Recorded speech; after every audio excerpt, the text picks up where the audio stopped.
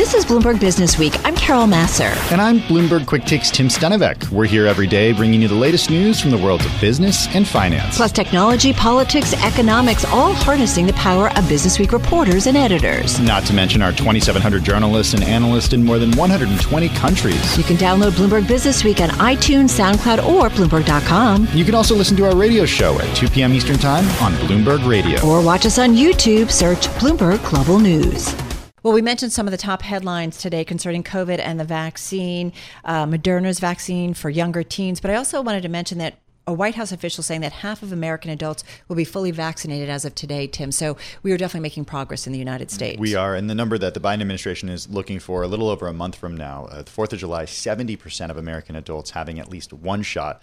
As far as the cases around the world, topping 167.4 million, deaths exceeding 3.47 million. Back to vaccines, more than 1.68 billion doses have been given. All right, let's get back to someone who has often been a guiding voice for us throughout the pandemic. We're talking about Dr. Seth Lederman. He's co-founder, CEO, and chairman of the New York-based specialty pharmaceutical biopharma company, Tonix Pharmaceuticals, and he joins us on the phone in Bedford, Massachusetts. Dr. Lederman, good to have you here with Tim and myself. There is a lot going on, and it does always feel like we're making some steps forward. And every once in a while, though, of course, when we look at the numbers and look at around the world, we're reminded that we are not yet out of the health pandemic, at least not globally. How do you see kind of where we are in our world right now?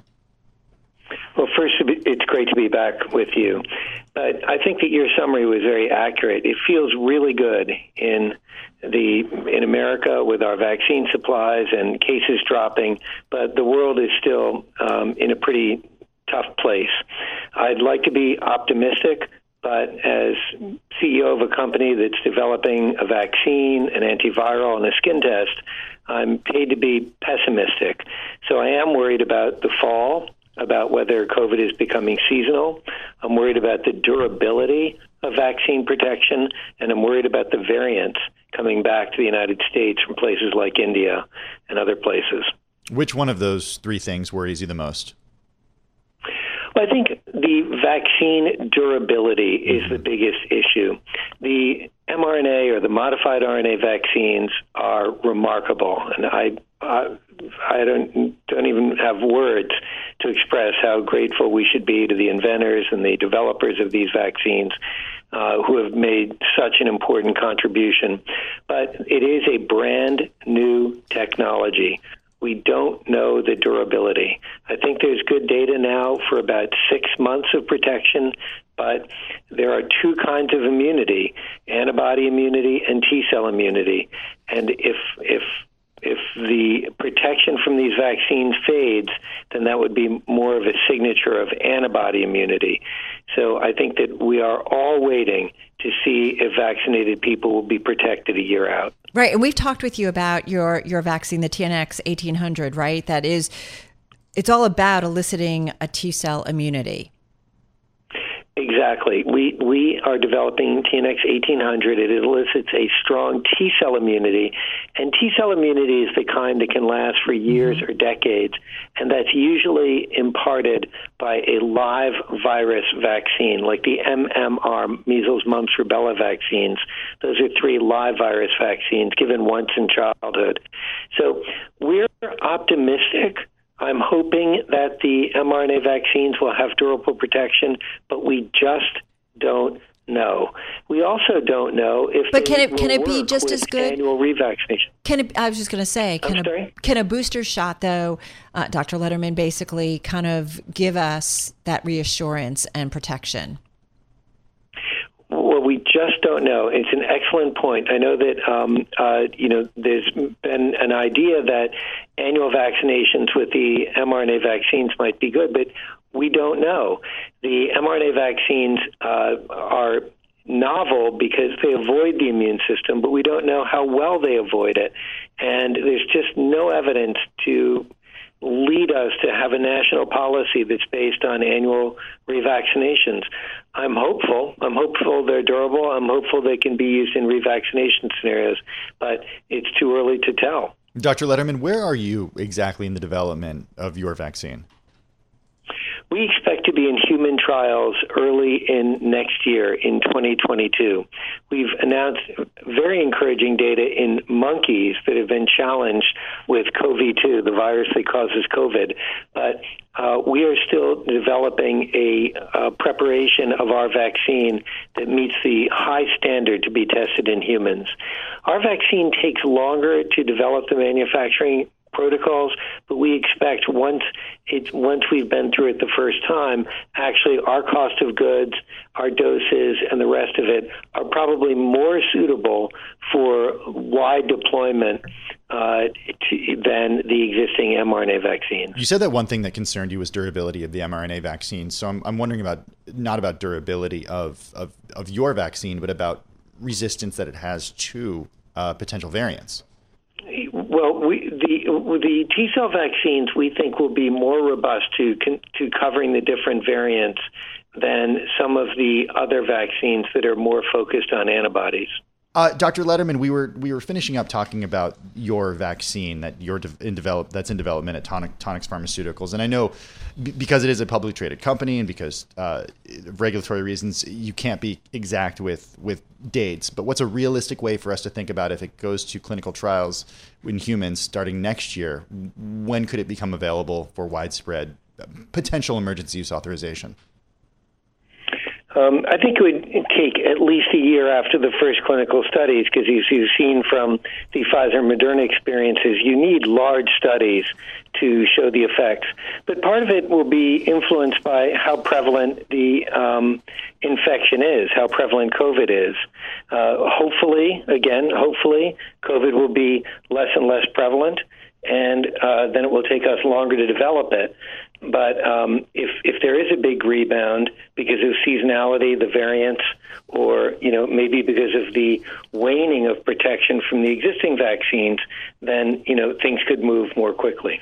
It's interesting. We have a story coming up. It's in Bloomberg Businessweek magazine, and it's specifically taking a look at Cuba and the work that they have done in vaccines. And Tim and I were kind of marveling as we came into the studio today about who knew, all of the work that Cuba's doing in the bioscience sector specifically. And they've got advanced vaccines that they've been working on, when it comes to lung cancer and so on. It's actually, I think, before FDA approval. It does remind me, and we saw that certainly with COVID, that when you tap the world, maybe what we can come together on and ultimately solve. And I do wonder, since this is your world, how is the world change when it comes to really working on global solutions, global vaccines, not just on something like COVID, but the next virus that's going to, kind of turn the world into a tailspin or send the world into a tailspin, or on some of the diseases and ailments that really plague our society? Well, I think COVID has brought the world together in the research community, but even looking at something like the Pfizer vaccine, which is, just remarkable. I mean, the original work started with Drew Weissman and Catalin Carrico at the University of Pennsylvania. He's American-born, but she's Hungarian. And then if you look at their major partner, BioNTech is based in Mainz, Germany, and is run largely by a husband and wife team who are Turkish. And, you could go on and on and on. So I don't know that science has any borders, that, basically these are well-intentioned people getting together and putting their best ideas together. So I think that this really is a global effort, even if the most recognizable sponsor of it is a global pharmaceutical, Pfizer, based in New York City. I think that, there really is a global effort. And, the change of information, the way that articles have come out so quickly, people rushing together, it's been a wonderful community effort. Hey, Dr. Lederman, what's the way that we get to widespread vaccination in the United States? What's the right conversation to have with people who are still hesitant to take one of these vaccines that's available? I wish I knew the answer. I'm hopeful that time will be a deciding factor. I think that a lot of people don't want to be first. They want to see that other people have gotten it, that that the benefits are evident and things like that. So hopefully time and information will come through. I think it was very difficult to have the pandemic at all, but it was also difficult to have it during an election year. And I think that now that the messaging to people is much more consistent, that the vaccines are safe and effective, I hope slowly people will come through. But there are other things that will be incentives. For example, the CDC recommendations saying if you're vaccinated, you don't have to wear a mask in many places. Going back to work, going back to school. Right. A lot of these places can regulate whether someone can do something if they're vaccinated or not. All right. Dr. Seth Lederman, thank you so much. Co-founder, CEO, chairman of Tonix Pharmaceuticals, on the phone from New Bedford, Massachusetts. I measured the stock up about 68% so far this year, trading for $1.13. So just to kind of give you some perspective in terms of movement. This is Bloomberg Businessweek with Carol Massar and Bloomberg Quick Takes Tim Stenovec on Bloomberg Radio. So you might recall last week at the Bloomberg Live virtual event, the Bloomberg Businessweek, we caught up with Jason Lin, the director behind a massively successful Fast and Furious franchise. Well, the latest installment, Tim, out this past weekend called F9, opened internationally. Most of the tickets sales happening in the biggest market in the world, China. There was a lot going on. Well, it makes sense given the status of reopening in China versus the United States. Exactly. We're going to talk about the movie industry, theaters opening up right here on Bloomberg Businessweek. So let's talk about the theater industry, someone who's got a front row seat to that F9 opening and just what's going on. And great to be talking with him again is IMAX CEO Richard Gelfond. He joins us on the phone in New York City. Richard, so nice to have you here with Tim and myself. How are you? I'm great, and I'm especially great because of what you alluded to with the opening of F9 last weekend. It's been a long, cold winter, as you guys are quite aware, and it's nice to have the good old-fashioned Hollywood blockbuster back. And I think F9 really opened up like a Hollywood blockbuster. It did $165 million globally, $135 million in China. IMAX's market share was very healthy. It's our biggest opening since before the pandemic started. So feeling a lot better than I was a few weeks ago, Carol. Wow, well, that's a big change. Yeah. How were you feeling a few weeks ago? And what changed that? Was it this opening weekend, especially globally?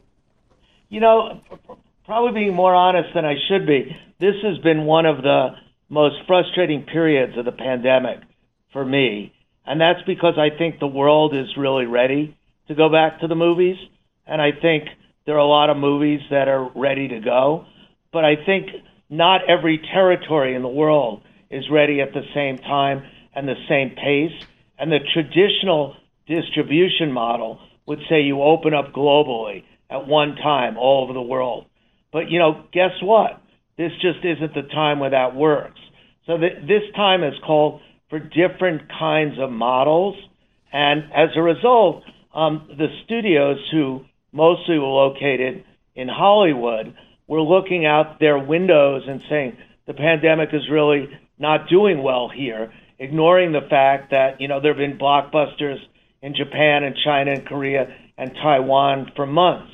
So I think kind of we've been ready in a lot of places, but the movies just haven't been there. And one of the things that was really unique about the release of F9 was it was released in China about 5 weeks before it's being released in the rest of the world, which is a different model. And I think most of the studios have played it really conservative and said, we're not opening anywhere until we could open everywhere. But fortunately, Universal, took a risk in doing this, and it opens in the U.S. in late June. But it really worked. And I think you need to demonstrate that people want to go back to the movies, and you need the kind of numbers that we had in order to get people, studios, comfortable opening their movies. So I think this was a pretty big deal. Yeah. Well, what's interesting is I remember you saying too, when you and I talked at that Bloomberg Live event, I think it was back in April, how you guys went into COVID earlier because of China and then came out of it earlier too because of China, and that how China in many ways has been a guiding light about kind of where we're going and how the world is reopening. Not apples to apples, I understand that, but it has helped us give us a little bit of kind of the way forward in terms of how the world maybe reopens. Yeah, I think that's definitely the case. I think the big distinguishing thing between China and other places, though, is China didn't vaccinate at the level that other places did, and mostly achieved its kind of feeling of safety and low results through social contact tracing and other means that were not used here in the West. So in a way, as good as China's been, places like North America could be even better once it really opens up, because I imagine you guys noticed at the Knicks game the other night, there were 15,000 people, having a great time. And I really feel that it's going to be like the Roaring 20s, and people, once they get out of the house and, they can go back to what their lives were like before, I think that's going to happen very quickly. And I think, as I said, it's happening in Asia, and there's no reason I think that won't happen here. Well, I'm wondering about that specifically here in the U.S. because we have seen companies like Disney and Warner Media, as it is still called, release theatrical releases direct to streaming, direct to consumer. And I'm wondering if you think that consumers have been conditioned to enjoy this stuff at home rather than in a theater, and that might not provide the incentive for them to get back to what they were doing before the pandemic, because now they've been able to do it from their couch and not get a babysitter. Yeah, I mean, that's a narrative that I think a lot of the streaming services are promoting, but I don't really think it's going to play out that way. I mean, people were locked in their living rooms or locked in their kitchens. So when you're locked in your living room, you watch movies on your television set. When you're locked in your kitchen, you don't go to restaurants, you eat in your kitchen. When you're allowed to go out, I mean, you look at almost every behavior. Look at what's gone on with the restaurants in New York and London and Los Angeles. I mean, people weren't conditioned to only bringing in food. They were limited by the circumstances to doing that. And you even look at one of the recent films, Godzilla versus Kong, that was released simultaneously by Warner Media. In IMAX, we sold out about 1,000 shows around the United States when people could get it for free if there were subscribers on their TV set. So I just don't think that's the way it is. I mean, people go to the movies partly for escapism, partly for social reasons, partly for a social activity, partly to get away from their kids, partly to get away from their parents. True. Everyone has a different reason.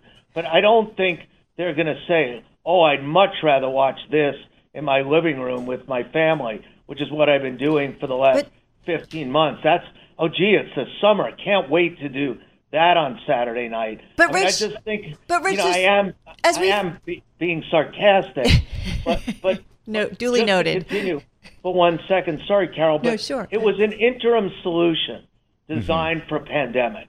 And I don't blame anybody. I mean, if you're Disney, you're Warner, the movie theaters are closed. You've got this content, you paid for it, you've got to do something with it. And by the way, streaming happens to be something that the stock market likes an awful lot. So you say, oh, I'll stream. But they know that that's made for a time and a place. And again, I don't want to make too much of it.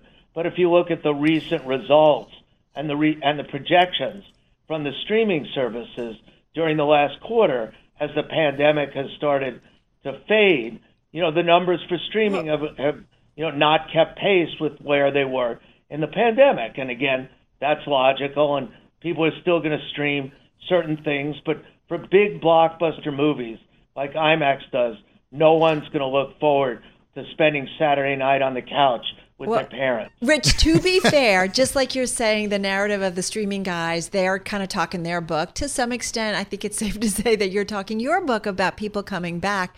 But, I mean, what do you then make of all the streaming deals that are happening right now. We're kind of on, the edge of our seat waiting for Amazon to maybe announce that they're acquiring the MGM, studios lineup and library. And so you've worked in mergers and acquisitions. You're an investment banker. You understand this world. Do you think this is just a cycle that runs out of steam, or do you think there's real momentum? Because there's some things that change as a result of the pandemic that will stay with us. And I think there's a lot that would say that streaming is part of that. I think streaming is part of it, but I think in a different way than it was during the pandemic. I think for niche movies and movies that, cost less in a budget and have to find a specific audience, releasing them direct to streaming will make sense because the marketing costs are extremely high to do that. Reaching your consumer in a niche market is difficult to find, and I think those things will continue to stream. Also, almost every studio has come up now with a 45-day window where they'll stream 45 days after opening. Mm-hmm. And I think, if anything, that's going to make the content more valuable and the theatrical run more valuable to the studio. Because remember, how did HBO get started? How did Netflix get started? They streamed Hollywood movies, and those movies got a lot of exposure, got a brand, got good word of mouth, got brand recognition, built sequels, and then people paid a lot to go stream them. I'll ask you a question. Name 5 stream movies from Netflix last year. And by the way, it is a trick question because I was just in LA and I asked 10 people that, and nobody can name 5 stream movies and that's streaming. When I was growing up, there were TV movies and then there were real movies. I think now there's going to be real movies and streaming movies. But do theaters have to do something, Rich, to kind of bring everybody back? Like, listen, I love that the seats got more comfy, that I can stretch out. Like, it's a reason for me to go to the theaters. I know people who it's become a real date night where they're in a little cocoon and there's drinks and there's food and it's like an experience. But, I don't know if that's just the minority or do the majority want something wrong, more that, experiential aspect of it. Does it have to be amped up? Yeah, I think it does. And I think that's why IMAX is doing really well. So if you look at our results in Asia, our market share has gone up in virtually every country post-pandemic because I think, people who have been watching in their living rooms and watching their televisions, when they leave, they want to do something really special. So I think, that's why IMAX has been very successful over the last number of years, and that's why I think we'll be even more successful during this because filmmakers make these big films to be seen on the big screen and to be heard with the big sound. And, I think you're completely right. And, God knows I hope you're even more and more right because we'll be a beneficiary of that trend. Hey, Rich, I'm wondering how your business changes, how the economics of IMAX changes when you have more consolidation within the studios, when Discovery and Warner Media are tied up. If Amazon and MGM Studios are tied up, are they going to charge you more? No, I don't. You have to look on it a very individual basis. So Discovery made unscripted content, and none of that really went into the theatrical ecosystem. So by merging with Warner, you're not really losing a studio. You're getting, actually, I think, a more pro-theatrical management team behind one of the best studios that's existed for a long time. I think if Amazon ends up buying MGM, they're buying it for their expertise in television programming, which fits perfectly with Amazon's Prime strategy. I don't think Amazon is going to, start putting Bond on your telephone.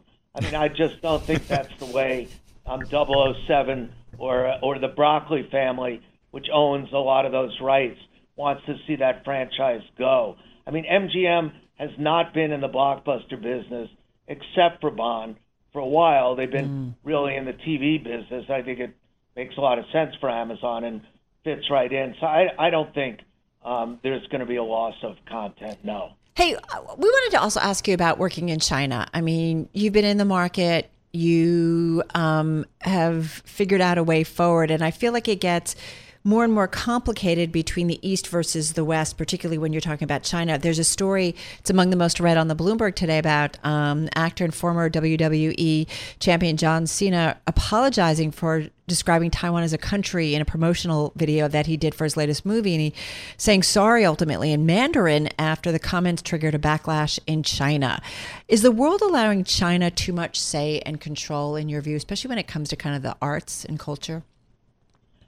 I mean, China is such a complicated place, and I've been going to China for almost 25 years, and the way IMAX dealt with China is we created a separate entity in Hong Kong called IMAX China, and it's owned by a lot of people in mainland China, people in Hong Kong. It's staffed by almost completely Chinese people. Its senior management team is Chinese. And we've been one of the most successful Western media companies in China. And I think the reason for that is because we haven't tried to come in and be a U.S. company in China. We tried to be a Chinese company in China. And I think a lot of the media entertainment companies have missed that nuance a little bit and have tried to set up a branch office run by an American who, heads that branch. And the Chinese are very proud people, and obviously their culture is really important to them. And I think trying to manage their culture on remote control is difficult, and I think there are a lot of pitfalls, and we're seeing a lot of those. So We've taken a different approach, and I think it's worked for us, and I would expect that other people are going to learn from that and take a similar approach. Hey, one thing I wanted to ask you, because we are awaiting some comments from the family of George Floyd, who was meeting with President Biden today. This is, of course, the one-year anniversary of the death of George Floyd. Early on in the pandemic, we talked with you we talked with you about a month ago, but how early on in the pandemic and some of the difficult issues over racism and rioting and companies were dealing with that. George Floyd, of course, Black Lives Matter. And you said that you had some outside PR consultants that told you to basically hide and be quiet. You felt otherwise. What is the responsibility of global corporations on things like racism and what happened to George Floyd? I mean, obviously, George Floyd was murdered, and thank God, at least, one of his killers was brought to justice, and that's the bedrock of America, and really happy that happened. In terms of a corporate response, I mean, at the time we did a number of internal things. We put together a committee. We've done different things on diversity recruiting, and we'll continue to do them. But I don't think there's one stock answer for every company. So, for example, I don't know whether you're aware of this, but IMAX is a Canadian company, and we do business in 84 countries. So I think maybe our responsibility and our views are different than a company that is a U.S. company completely. I mean, there are just a lot of conflicting issues. But I do think all companies have a duty when there's massive social injustice to engage in some way and to make sure their employees feel heard.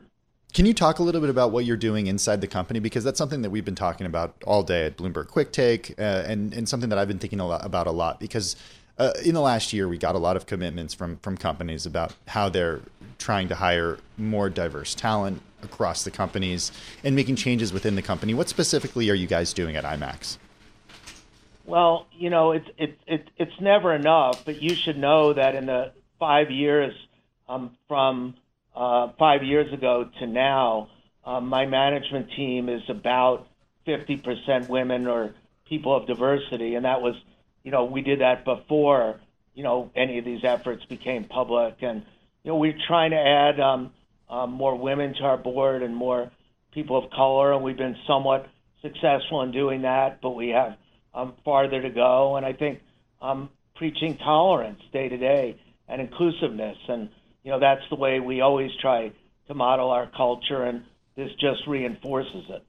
But I do wonder, too, especially when you're a publicly held entity, we talk about this, whether it's ESG, climate change, but, social responsibilities and there's a lot of speak, as you know, Rich, about the importance of diversity. And yet it does still feel like when it comes to actual actions and, your company aside, that companies still are kind of slow to make change. Why is that? Well, I can only speak for my own company, and I told you we completely remade our management team and are in the process of, remaking significant parts of our board.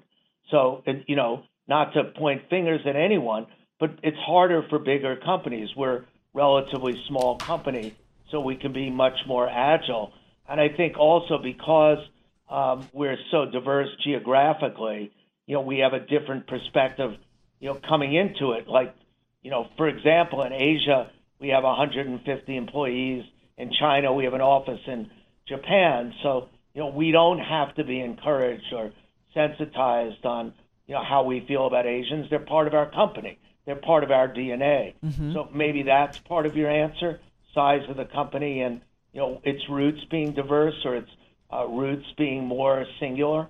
Hey, Rich, when you and I talked back in April too, and just kind of going back to the impact, the pandemic has had on so many of us in so many different ways, you mentioned to me that the pandemic opened your eyes that you can't be a one-trick pony. And Tim and I were talking about, innovation is one thing, Tim, right? We talk about a lot with companies. We do, and I'm wondering how you are innovating at IMAX and what's in the pipeline, because before the pandemic, the narrative was, okay, this is about the experience economy. How do we get people to do things that they cannot do at home, they can't do online, and they can only do in person? And of course, seeing a movie on an IMAX screen in an IMAX studio is a way that you do that. But I mean, how do you take that even further?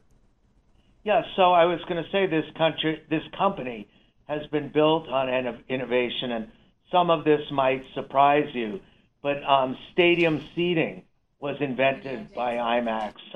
We were the first ones more recently to launch laser projection on a global basis, advanced sound systems, special cameras that we built, whether to go into space, which we've done, or to go to the bottom of the ocean.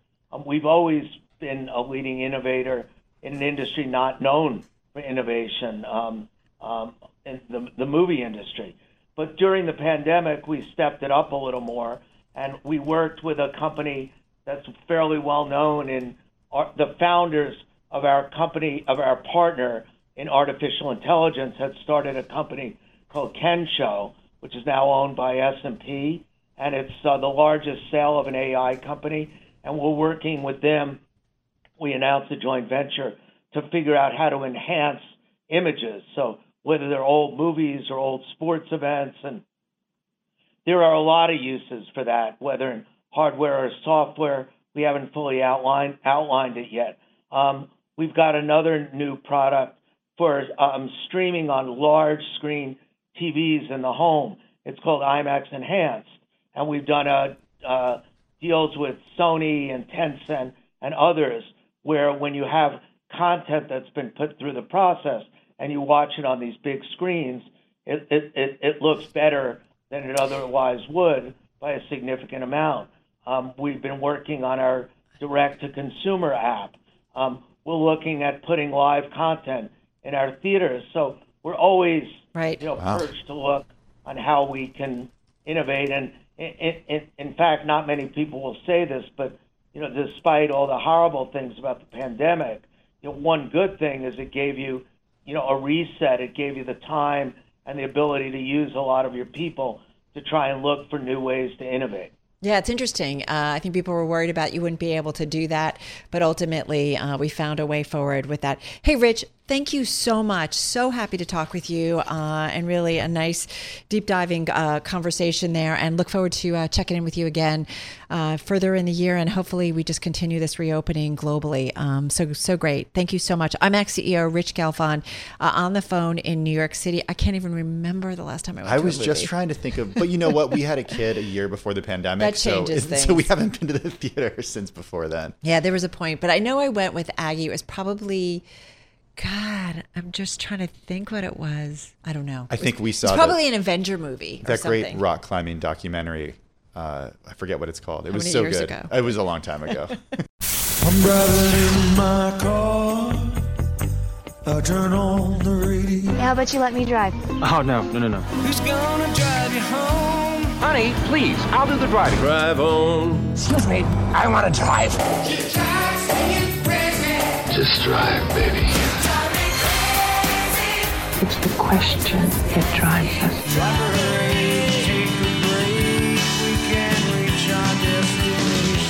This is the Drive to the Close That funky music will drive us till the dawn. on Bloomberg Radio.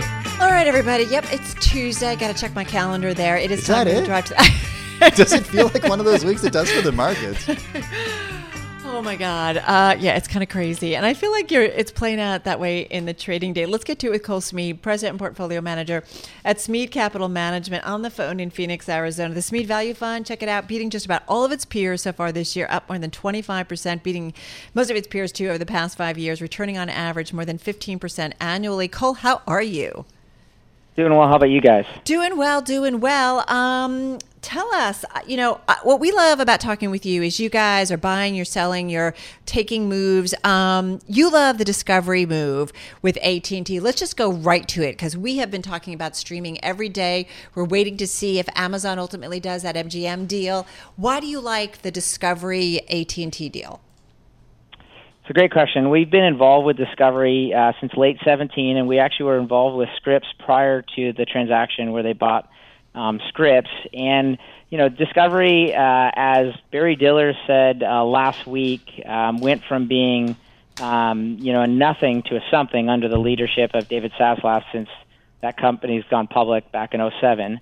And Zaslav took what was, really kind of considered low-grade content, reality television, and made it a highly profitable business. And no one expected that, might I add. And now he, with a background where he was at NBC Universal for years, is going to take, scripted television. He's going to be taking news and sports and putting into those into one place. And I think the irony is they yet again do not believe in his leadership or the assets they have in comparison. And having the blessing of the Malone and Newhouse family in tow, with, in effect, a takeover by AT&T shareholders of Discovery, we think it's got quite a bit of fun all around it, and we're very pleased to be involved as shareholders. Did you buy more Discovery as a result? Well, let's put it this way. My compliance officer is probably listening, so I will say we find it interesting. What we've been doing with the run-up in Discovery, through the year, is we were actually buying non-voting shares. And so we're kind of blown at the spread between the voting versus non-voting. Right. And they reacted differently, right, too? We saw that in the day, yeah. Yeah, and Malone also said he won't take a premium on his super voting, which was even a higher price. So while Amazon is finishing up their deal with MGM, the other interesting part is this movie business of this, the Warner Brothers studio, if you will. It's a highly marketable asset. So, yes, there's debt going on in this, but not to say that there's not assets that they could divest if they want. And we know there's buyers. We know Apple needs content. We know Google needs content. There's a big short on content. And I would also say to you guys that all these businesses are in play. Lionsgate's in play. Viacom CBS is in play. Discovery's in play. Time Warner's in play. Or Warner Media's in play, excuse me. I think it's only going to heat up because the pockets and the stock prices and the money that could come after them from the likes of Apple and Google are incredible. Do you think NBC Universal, owned by Comcast right now, is in play? Using Malone's comments from the last week, he said that it's problematic for Comcast because of the regulatory. They own the data, they know a lot about the customer, and they have the content. I think you could also see where they could get a deal done where they kind of step back arm's length, where it's not directly held by Comcast, but let's say you have co-ownership or part of it's sold to get a deal where you bring in other people's assets into the NBC Universal fold. So I'm not sure. I think the possibilities are endless at this point. Is the way I look at it. So in terms of other streaming things that might happen, deals, are there any investments that you've made based on your expectations of something that might happen? No. I mean, we really like this, and by the way, we own Comcast as well. You do. So that's okay. why I say that from that perspective. Right. But I think the truth is we're going to find out in this era is that only media people are good at media. And by the way, we found that every era. Coca-Cola sucked at doing movie pictures at one point. The conglomerates got into the movie business. Gulf and Western was an example of that with Paramount. So what's interesting today is we think that big behemoth corporations, a.k.a. tech companies, are going to be better at media than media people. which is kind of mind-blowing relative to history. So Tara LaChapelle at Bloomberg Opinion has a column out today, and you're quoted in it, I noticed. Is Amazon's MGM deal a game changer? And she draws this connection between what happened with Amazon and Whole Foods. And you told her the biggest mistake of Jeff Bezos' career was buying Whole Foods. Excuse me, that was Bill Smead. I'm sorry. Correct. My dad. Yep. Yeah, that was your dad. Wrong Smead. But I am interested in this idea of you guys thinking about this from Amazon's perspective. So what can Amazon do if it's been such a mistake for them to buy Whole Foods? What does Amazon do with MGM's content? Well, see, here's the reality to whether it be the Whole Foods or the MGM, it can never be a meaningful part of the overall size of the business. And I'll give you another relic of history. Okay, don't forget that Expedia came out of Microsoft. Was Expedia a very successful online travel agent? The answer is yes. It's one of the two. It's an oligopoly. It's Booking and them. But inside Microsoft, it was not a meaningful business, and it never was going to be. Even today, it's a non-meaningful size of a business relative to Microsoft. So, and that's the problem, is that history would argue when you see businesses diversifying, you should get really nervous because it should tell you what's wrong with the core business that makes them want to go into a new arena. And today we applaud it because the market has incredible confidence in the data or in the management team or whatever that is. The problem is we should all be asking, what's wrong with the core business and why are we going to a different direction? All right, so tell us what else you like or anything that you've been buying. Home building are names that you guys love. NVR, DHI, Lennar also. We got some housing data today. I think there was some of it a little bit troubling, but maybe not surprising in terms of prices, especially with the demand that's out there. How do you see the housing market playing out or continuing to play out? It's going to be wonderful. We share with people that we're going to go to 50% higher home building numbers assuredly over the next decade at some point. And people say, that's impossible. And what I love about that is the economists should say it's possible, but it's based on price.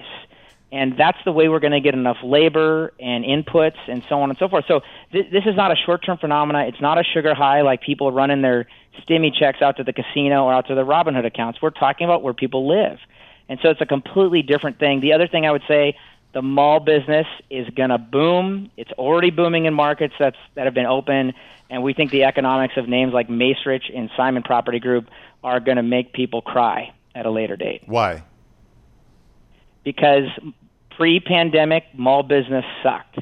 Post-pandemic is winning and winning great. I saw Tillman Fertitta being interviewed earlier today, and you can't find a restaurant that's not booming right now. And they're paying up for all kinds of delicacies at nice restaurants, and that's wonderful for a mall because that's the kind of property business that sits on a mall. If those restaurants, you can't find parking at our mall here in Arizona. We've been open for a year. Location. If those restaurants can find employees. Exactly. Yeah. Exactly. It's tough to find employees, but you know what? A booming business where it's tough to find employees, that's a first world problem in my book. All right, we got to run. Hey, Cole, thank you so much. Say hi to your dad. Cole Smead, President and Portfolio Manager at Smead Capital Management, on the phone from Phoenix, Arizona. Listen, their value fund has been a top performer consistently over the years, and love it that we get to talk on names. Thanks for listening to Bloomberg Businessweek. Download the podcast on iTunes, SoundCloud, or Bloomberg.com. And you can also listen to our radio show at 2 p.m. Eastern on Bloomberg Radio or watch us on YouTube. Search Bloomberg Global News.